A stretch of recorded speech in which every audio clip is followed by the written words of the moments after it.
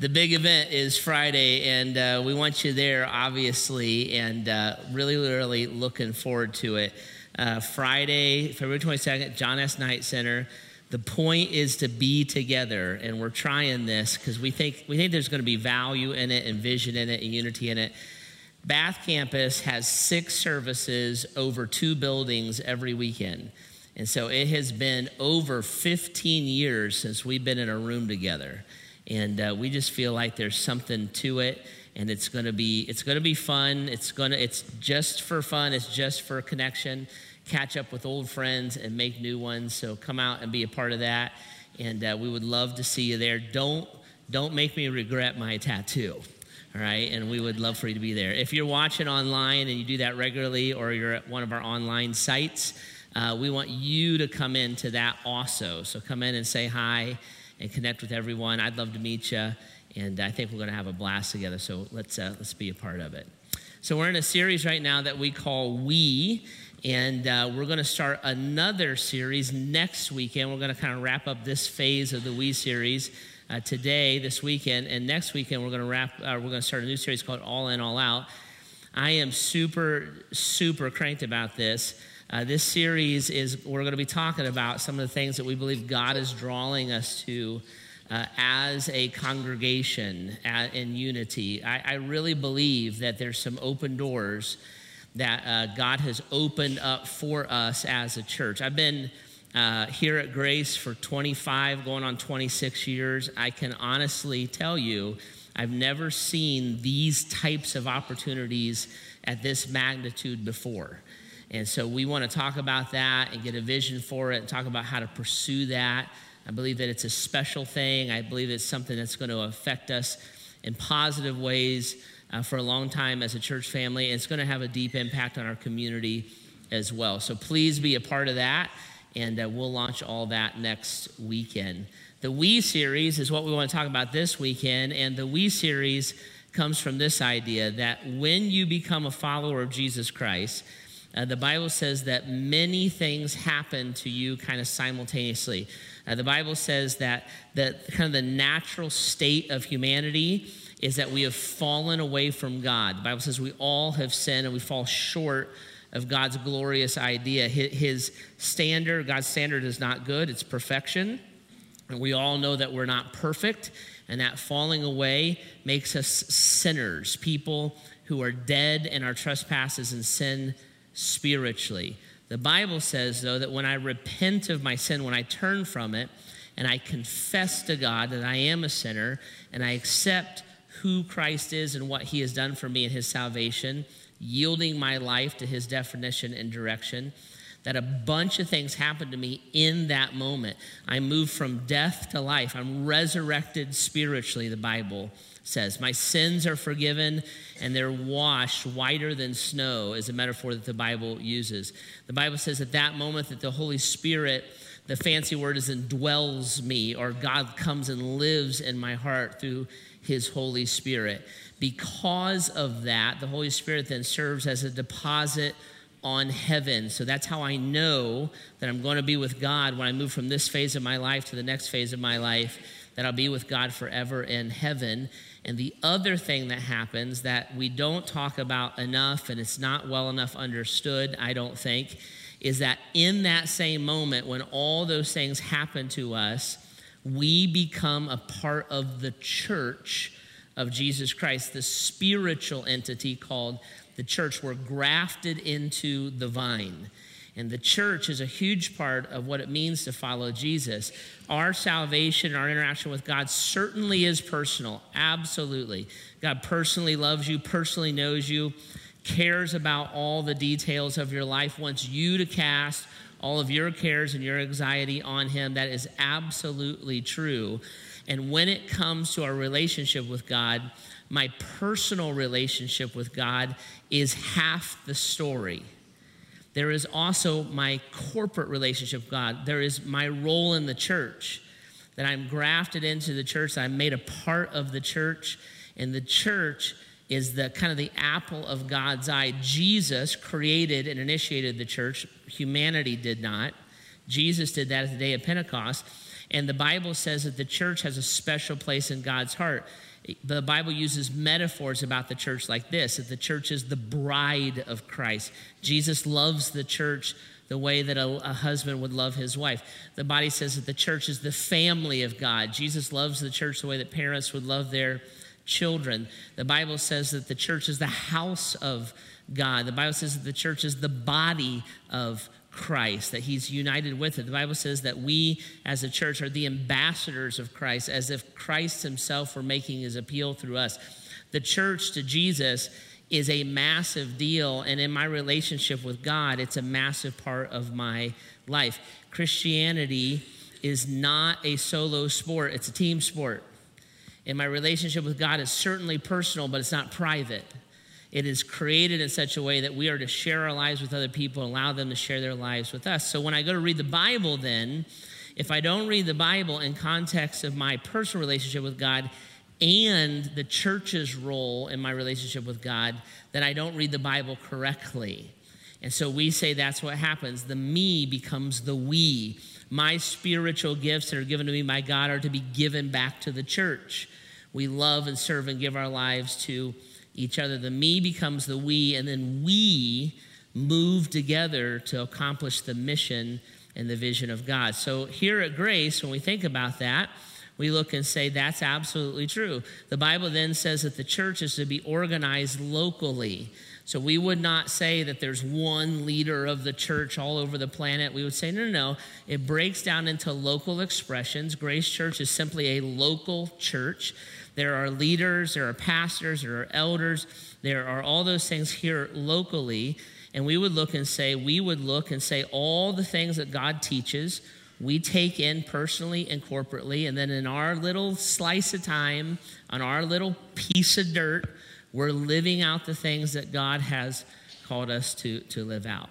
Now here at Grace, when we think about how we specifically, locally organize ourselves as a church, we would lean into what we call our 8 values. There's things when we established Grace Church as she's formed now 19 years ago, we put in certain values that we said for us personally or locally, these are non-negotiables. These values are not as important as the Bible. They are not as important as Jesus, and they do not apply to every church on the planet. They are the things that we would look and say, we just believe as we were establishing the church, these are the Grace Church, that these are the things that God uniquely led us to and called us to, and so we want to value those things highly, and they're going to be the filter through which we govern our decisions and move forward together. And so the We series talks about that. And we kind of break out the We series once in a while to remind us of those things. Those conversations are online. They're on the app. They're podcasts. They're everywhere. Just search it and you can find it. But the value that I want to talk to us about this weekend is this one, that we live to give. We said we want to set this in stone. We live to give. We practice joyful generosity.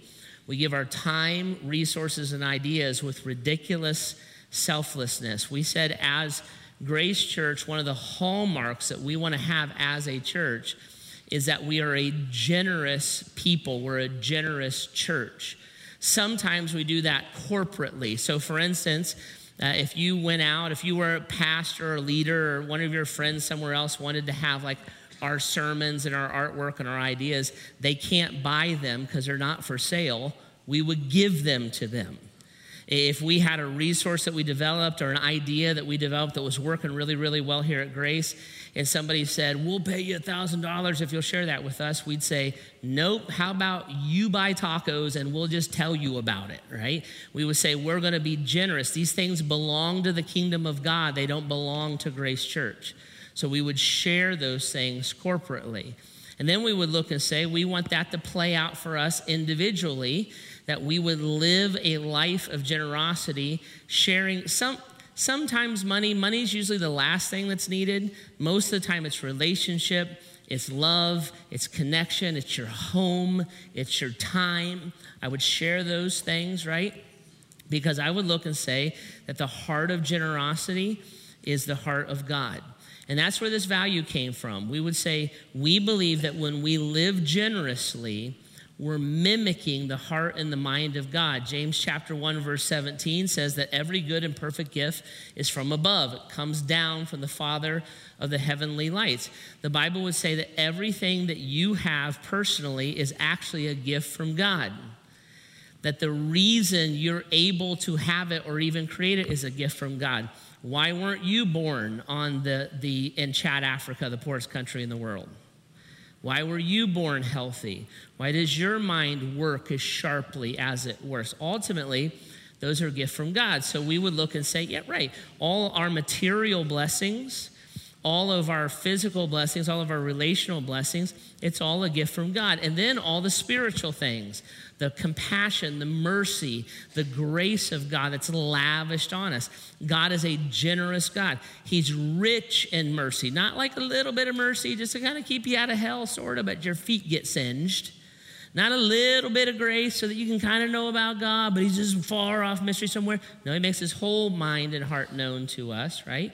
He lavishes those things upon us, and he gives to us.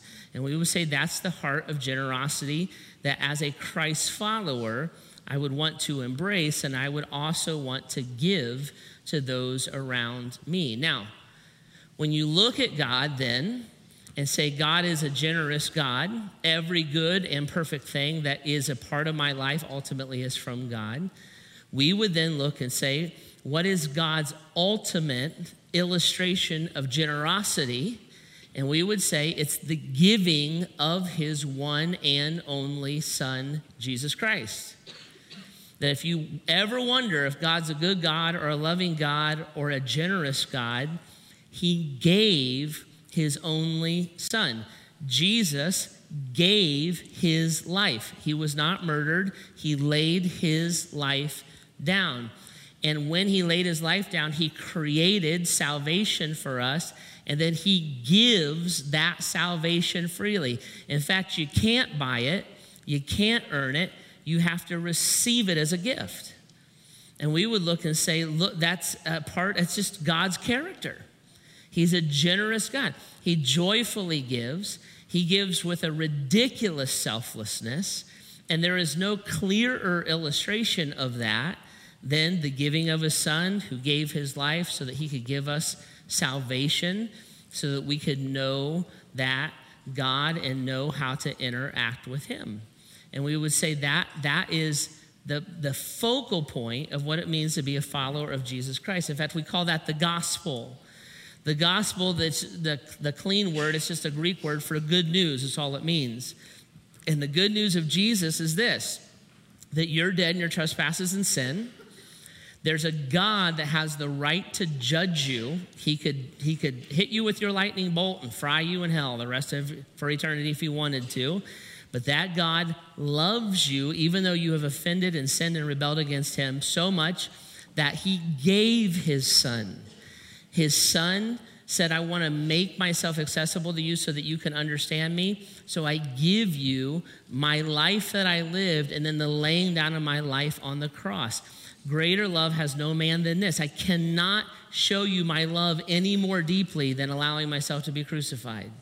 And then I give you my salvation. When you repent and confess, when you believe in your heart that Jesus Christ is Lord, you will be saved. That's the gospel. I summed it up this way. I said, the gospel is this: Christ paid for all of my sins so that I might receive all of his life.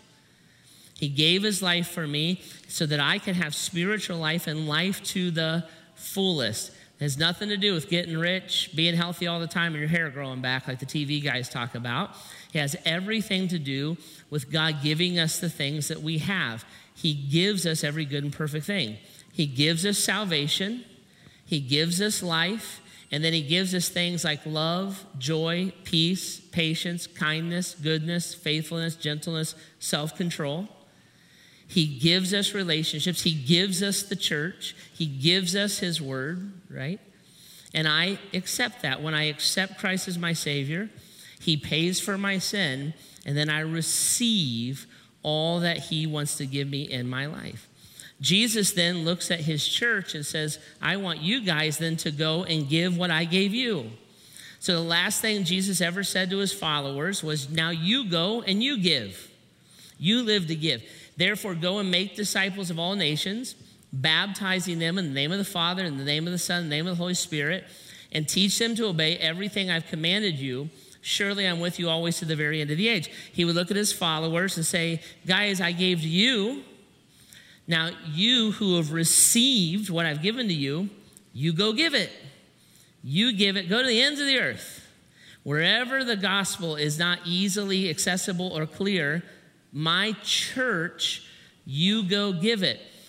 Evangelism is not up to an individual. Individuals do the work of an evangelist, the Apostle Paul says, but the Great Commission is not an individual commission. It's the we. It's the commission of the church. We do this together. And we go, or we help others go to the ends of the earth. We are a part of baptizing in the name of the Father, Son, and the Holy Spirit.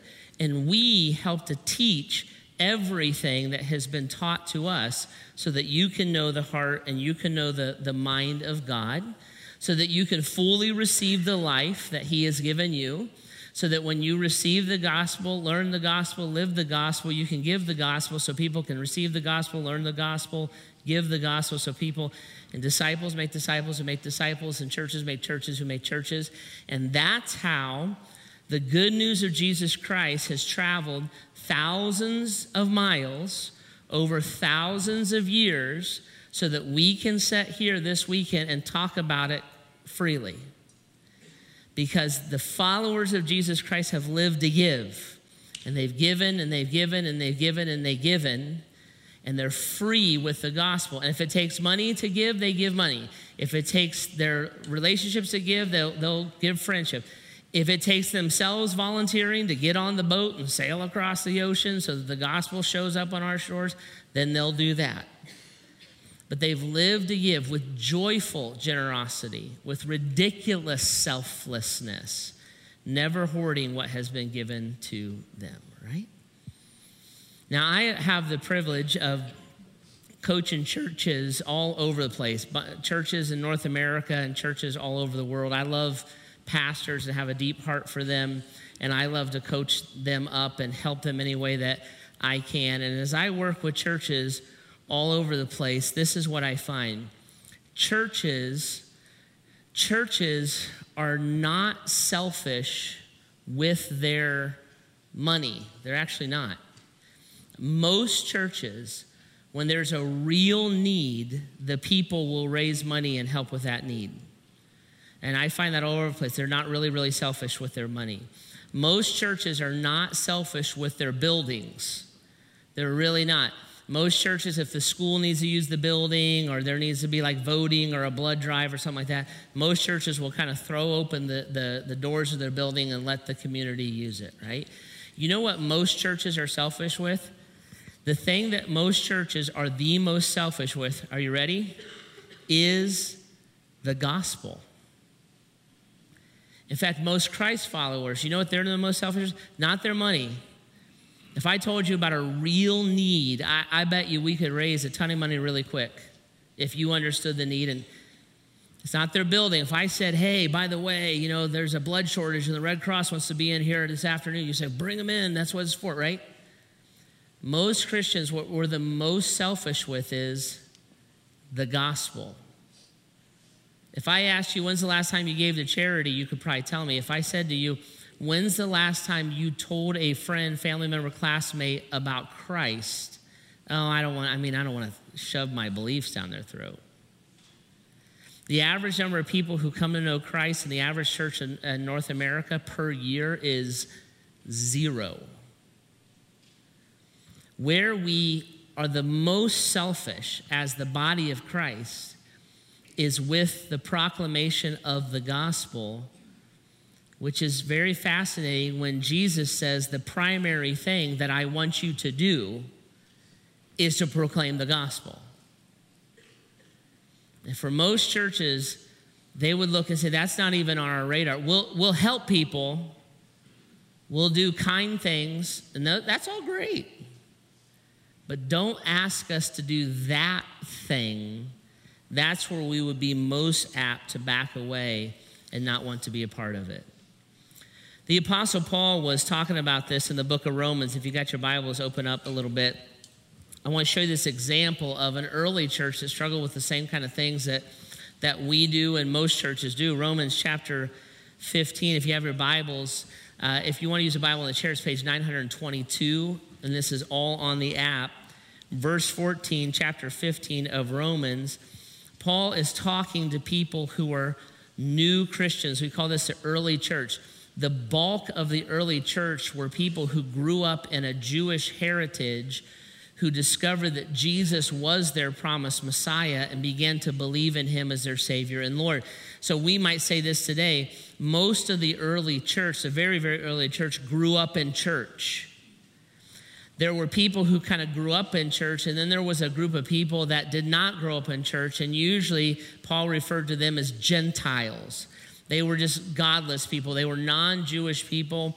They either grew up in a false god or with no faith whatsoever.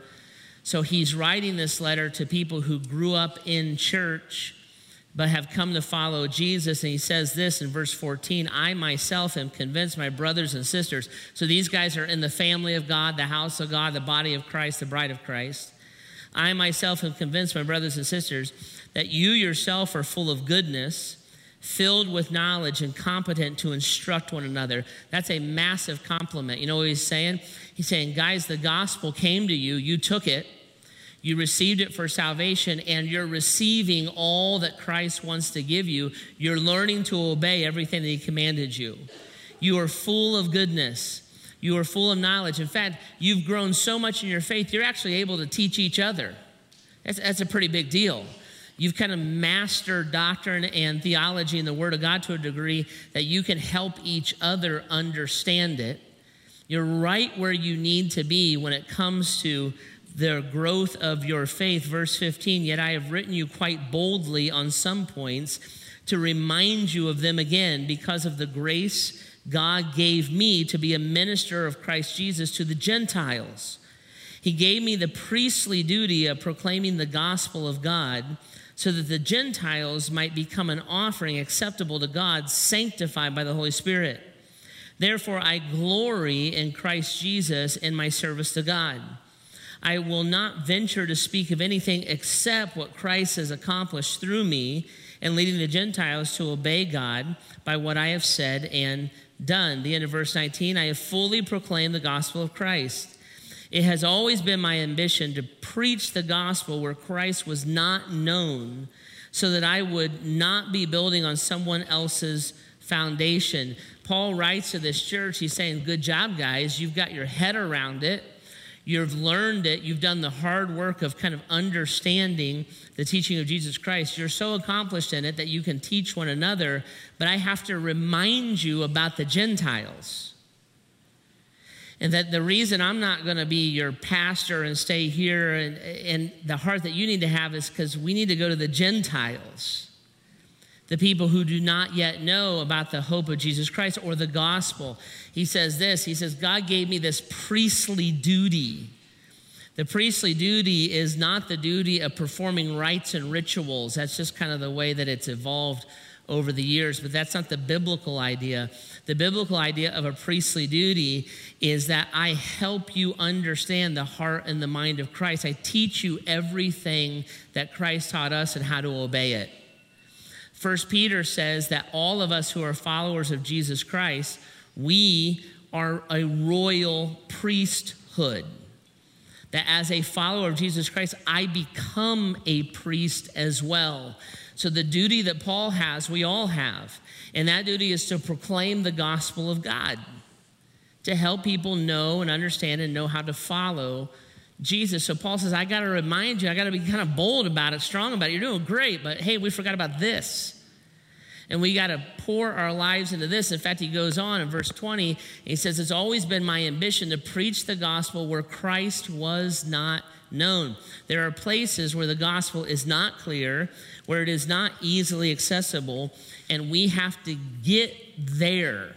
If we're going to look at the Great Commission, which is the mission of the church given to us by our founder, Jesus Christ, then we're not looking and saying we're just going to perfect our doctrine. We're just going to build ourselves up into knowledge. We're just going to love each other. We're just going to do social justice stuff as a standalone.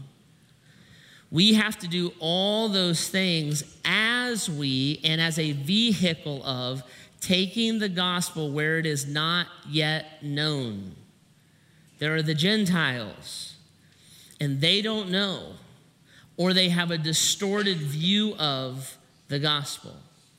And the primary mission of the Church of Jesus Christ, the primary vision of the Church of Jesus Christ, is to do that. And the way that that's accomplished is as we live to give. We would look and say, if it takes money, it takes money. If it takes a basketball, it takes a basketball. If it takes a boat, it takes a boat. If it takes missionaries, I'll give, I'll go, I'll be a part of it. I will, with joyful generosity, with ridiculous selflessness, I will give the thing that is most precious to me if it will help proclaim the gospel and build the kingdom of God. Right? Now, we anchored that here at Grace Church because we're just as susceptible to these tendencies as anybody else, that it's very easy to become kind of narcissistic, kind of looking in on ourselves and saying, what do we want? What do we need? What will make our lives the most easy? What do we have to do? And we knew that when we started the church. I'm that way, you're that way, every human being is that way, because selflessness does not come naturally. It has to be a work of God in us to be selfless. And so we wrote that into our values and said, we're always going to make that a point, that we're going to live to give, and whatever it takes to move the gospel forward is what we're going to do. The way this plays out the most kind of frequently and clearly here at Grace Church is through something we call 30 in 30. And it's our belief that God has called us to start 30 churches, 30 campuses we call them, 30 churches in a 30-year window as a minimum.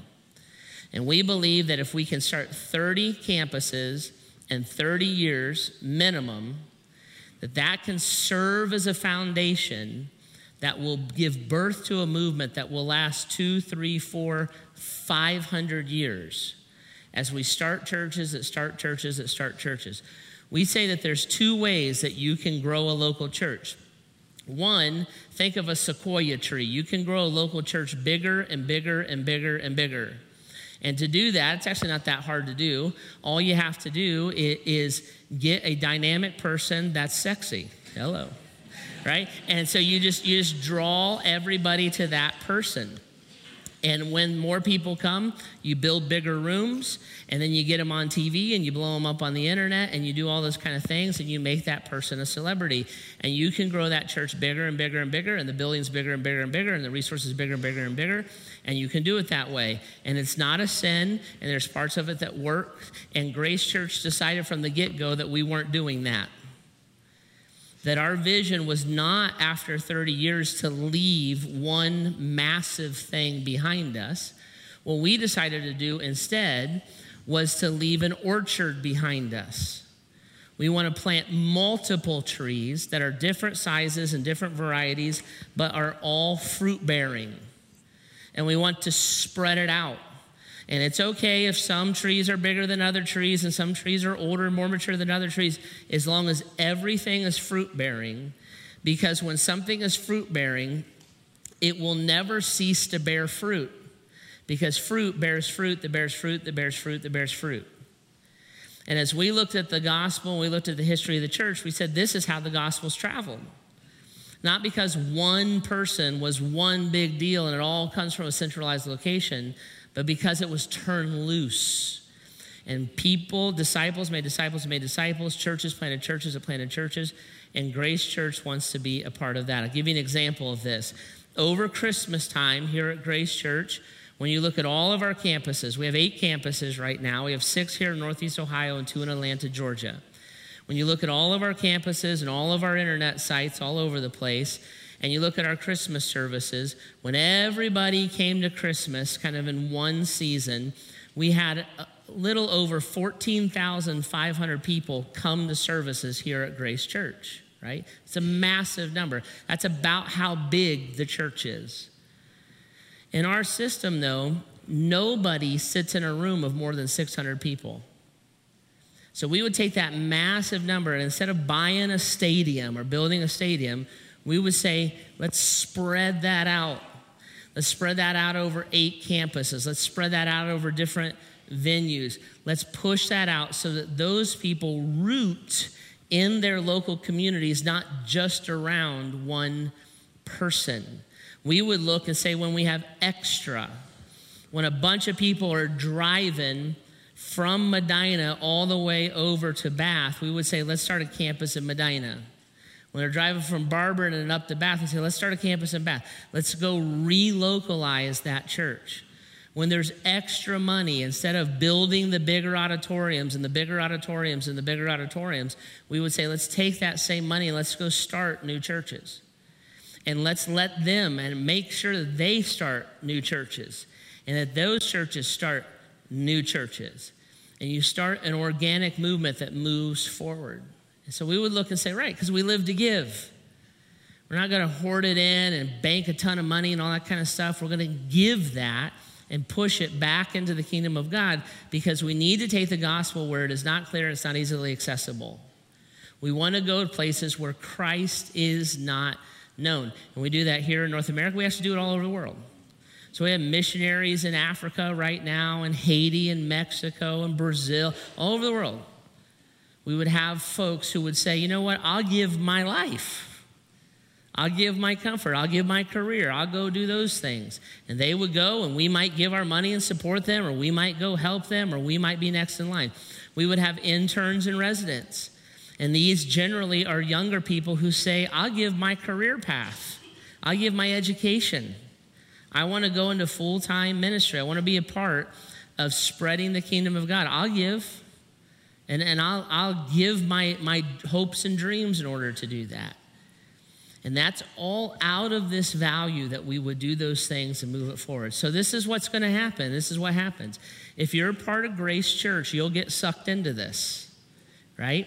We're always going to be pursuing this together. And if you look and say, yeah, Grace is my home church, I would look at you and say, you're going to be moving toward this as well. We want you to move from receivers of the gospel to proclaimers of the gospel. And we want you to live to give. We want you to joyfully give generously, and we want you to do it with a selflessness. So it's everything from we're raising money for something. Just so you know, every 3 years we raise money at Grace Church. You can put it on the calendar, right? There's 25 years left, and 30 and 30. 25 years from now, I'm retiring. 25 years, Bo Gout, right? So there's 7 more times that we're going to raise money. After I'm out, you do whatever you want, but that's what I'm doing, right? And so it all is going to propagate the gospel like that. So you're going to be asked to give money. You're going to be asked to go. There may very well be a time when we say we're going to launch a campus here, and you're like, that's my hometown. And we're going to say, well, would you be willing to uproot? Would you be willing to break away? But I love the music, and I'm so connected with my friends, and Jeff is so pleasing to look at every week, and I don't want to go. And we'd say, oh, you got to go. Because the gospel and those people not knowing it is more important. Would you go? Some of you are in high school, college. You might say, I think God's calling me. Maybe I need to study for ministry. Maybe I need to be a part of it. See? Some of you, there are people who have sat in these very auditoriums who have said, you know what, I'll sell my business. I'll go to Africa. I'll walk away from my career. I'll go. I'm a university professor. And I will walk away from that and go be a missionary in Brazil. I'll do it. And it's all the same thing. And then some of us, we don't feel that call. We'll say, you know what, I'll help pay for it. I'll go and support them. I'll give my life to. I'll make sure that, right? And we do that together because Christ has done that for us. It is a reflection of God. It is a powerful statement when a group of people who don't need a specific thing will finance a specific thing. A group of people who I wasn't born and raised in that community, but I'll move into it and be a part of it. When a group of people say, I'll share not just my money, but my life as well. My home is open. I have this thing that can be used. I have this resource that I'll make available, see. And all of a sudden, people will look and say, man, that was loving. What motivates that love? And we would go from a receiver of the gospel to a proclaimer of the gospel. I'm motivated by love because I'm loved. It was done for me. Did you know the Father gave his Son? The Son gave his life, that salvation is a gift. And it's reflected all the way through to the people of God. I was thinking about this week, and I realized it had probably been a little while since I had told you the story of how Grace began. So I want to tell you that story real quick, okay? Heidi and I came to Grace in 1993 to what is now our Norton campus. I was the youth pastor there, worked with junior high and high school students. And I have a mentor, Pastor Bob Combs. He's a great guy, little guy, but great guy. Love him. Sometimes I carry him around places, but he's a really, really good guy. And he is probably, outside of my parents, the person who's had the greatest impact on my life. And Pastor Bob's greatest strength is his humility. He is one of the most selfless human beings I've ever met. Never exaggerates, never tells a lie. This is my life, this is how I live it, this is how I want to give it to you. And I became the recipient of that. It was never threatened by me or anything like that. He wanted me to succeed.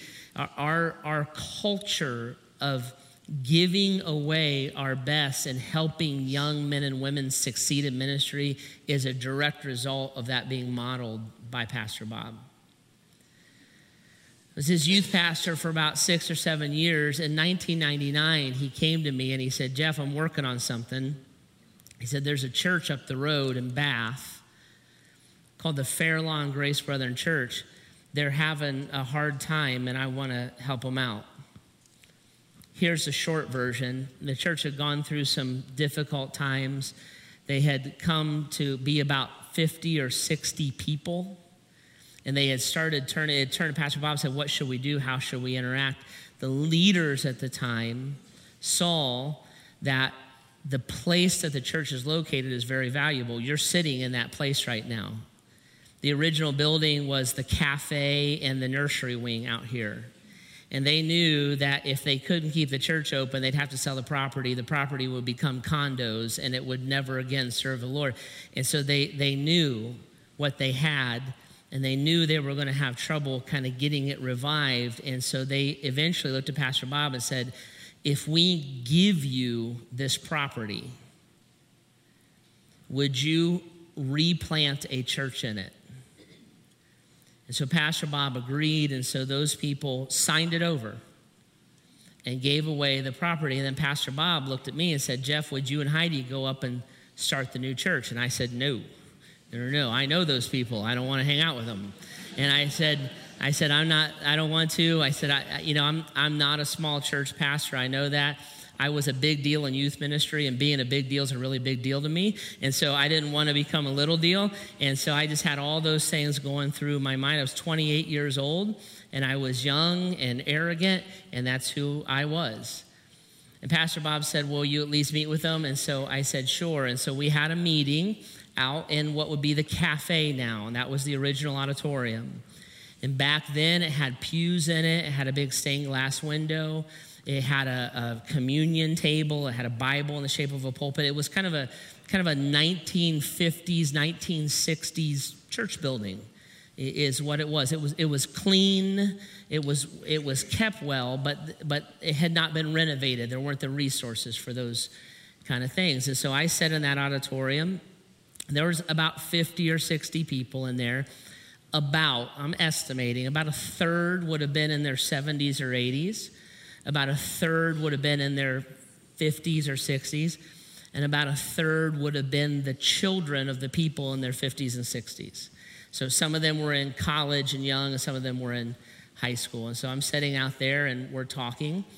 And they in essence, said to me, what would you do if you came here? And I said, well, listen, if I'm going to come here, then we got to reach the young people. We have to. We have to make Jesus make sense to them. What does that mean? Well, it means we got to do everything differently. That organ over there that has the memorial plaque on it, and the widower who gave it in memory of his wife is sitting right there, that has to go. That thing over there, that piano that has the memorial plaque on it, and the widow who gave that memory of her husband is sitting right there, that has to go. And the pulpit that so many life-changing sermons were given from, that's got to go. And the stained glass window that was made by someone in the church, that has to go. And when we get money, the pews have to go. And I'm going to bring in the drums and bring in the guitars. And I hadn't even introduced the idea of an Ezra yet, right? And I said, that's all got to happen. And I said, I'm not going to dress up, because people don't dress up and go to church anymore, because suit and ties, and there's no choir. And all of your traditions and all of the things that you're used to and all the things that have been valuable to you, they're all going to go away. And by the way, we're going to do that instantly. The reason I always know how old the church is, because the last Sunday of 1999 was the Fairlawn Grace Brethren. The first Sunday of 2000 was the Bath campus. So our birthday is always that first Sunday of the new year. That's how I always know exactly how old we are. Right? And we talked about that, and there was a silence, and there was a process, and they voted, because they got to vote whether they were going to have a cocky 28-year-old pastor who had all kinds of life experiences and deep insight and wisdom in his back pocket, was going to pastor them and lead them to this uncharted territory into things that were brand new at the time. They become normal for us, but back then, life groups and things like that we had to invent it all. Power Kids had to be invented. Like, all that had to be invented. So I'm just literally talking about, we're going to get rid of things and we're going to make other stuff up. Don't ask me what it is yet. And they voted unanimously to do it. Arletta Peters was in that room.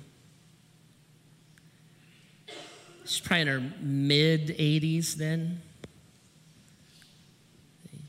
I remember she came up to me after the meeting, and her husband had passed away. That was one of those plaques. And she said, Jeff, do you really think we'll reach the young people? I said, Arletta, I think we will. Okay, I'm in. She came to church every week until she went home to be with the Lord. Now, she put cotton in her ears, but every week. And she would serve coffee, and she loved watching young fathers love and lead their children. She talked about it all the time. She gave it all away. Francis Orms was in that room. He helped to lay the block in the building with his own hands. And before he died, we had outgrown that building. We were beginning the process of raising the money to build the auditorium here at Gent Road. He didn't have any money. He was on a fixed income. He died, and we did his funeral. We loved Francis. I got a call a couple weeks later. He willed us money. He didn't have a check to write, but he had some left over, and he gave it. Helped to pay for this. Rick Kemp was in that room. It was his wife who had passed away, and his wife had one of those memorial plaques. I went to him, said, Rick, I gotta, and I'll never forget what he said to me. He said, Jeff, whatever it takes to proclaim the gospel, my wife is with the Lord. We need to reach the people who don't know Christ yet. That was his response to me saying, I'm going to get rid of the thing that memorializes your wife. Craig Christner was in that room. Craig, over the years, had pastored this church multiple times. If Craig would have raised his hand and said, Jeff's the wrong guy, or raised his hand and said, I want the church, the people would have rightly followed him. I never had a greater ally in ministry than Craig Christner.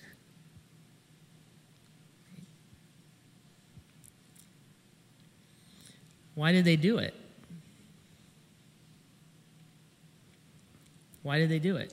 Look at me, catch this. Why did they do it? They did it for you.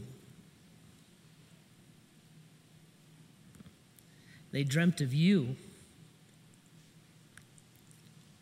They wanted you to know the gospel.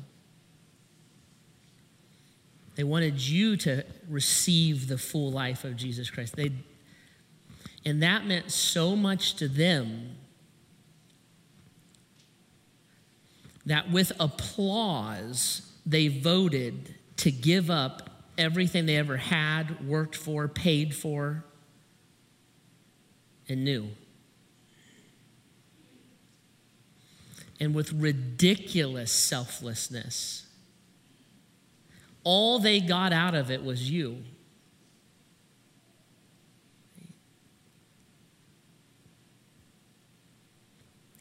This is how the kingdom of God works.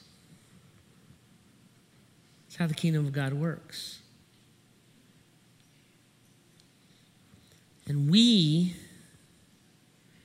now dream about the new yous. And we want them to know what we've found, that there is a Savior who loves us, who will rescue us.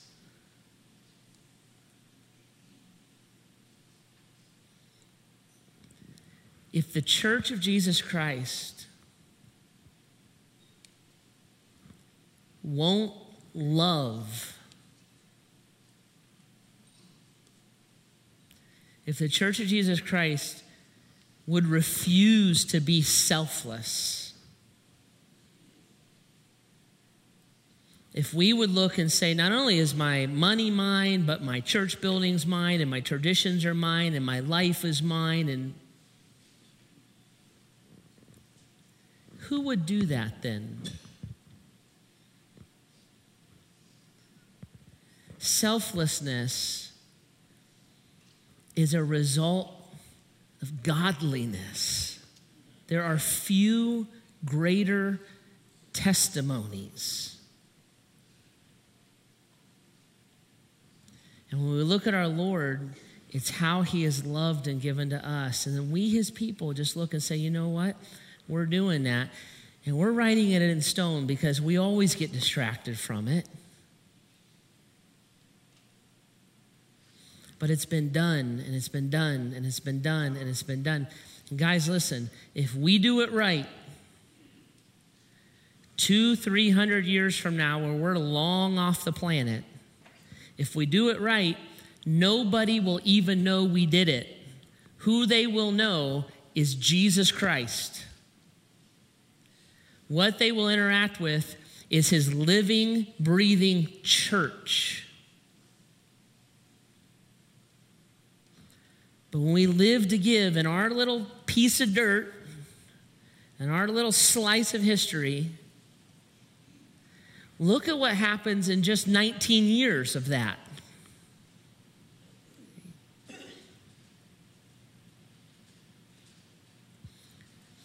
We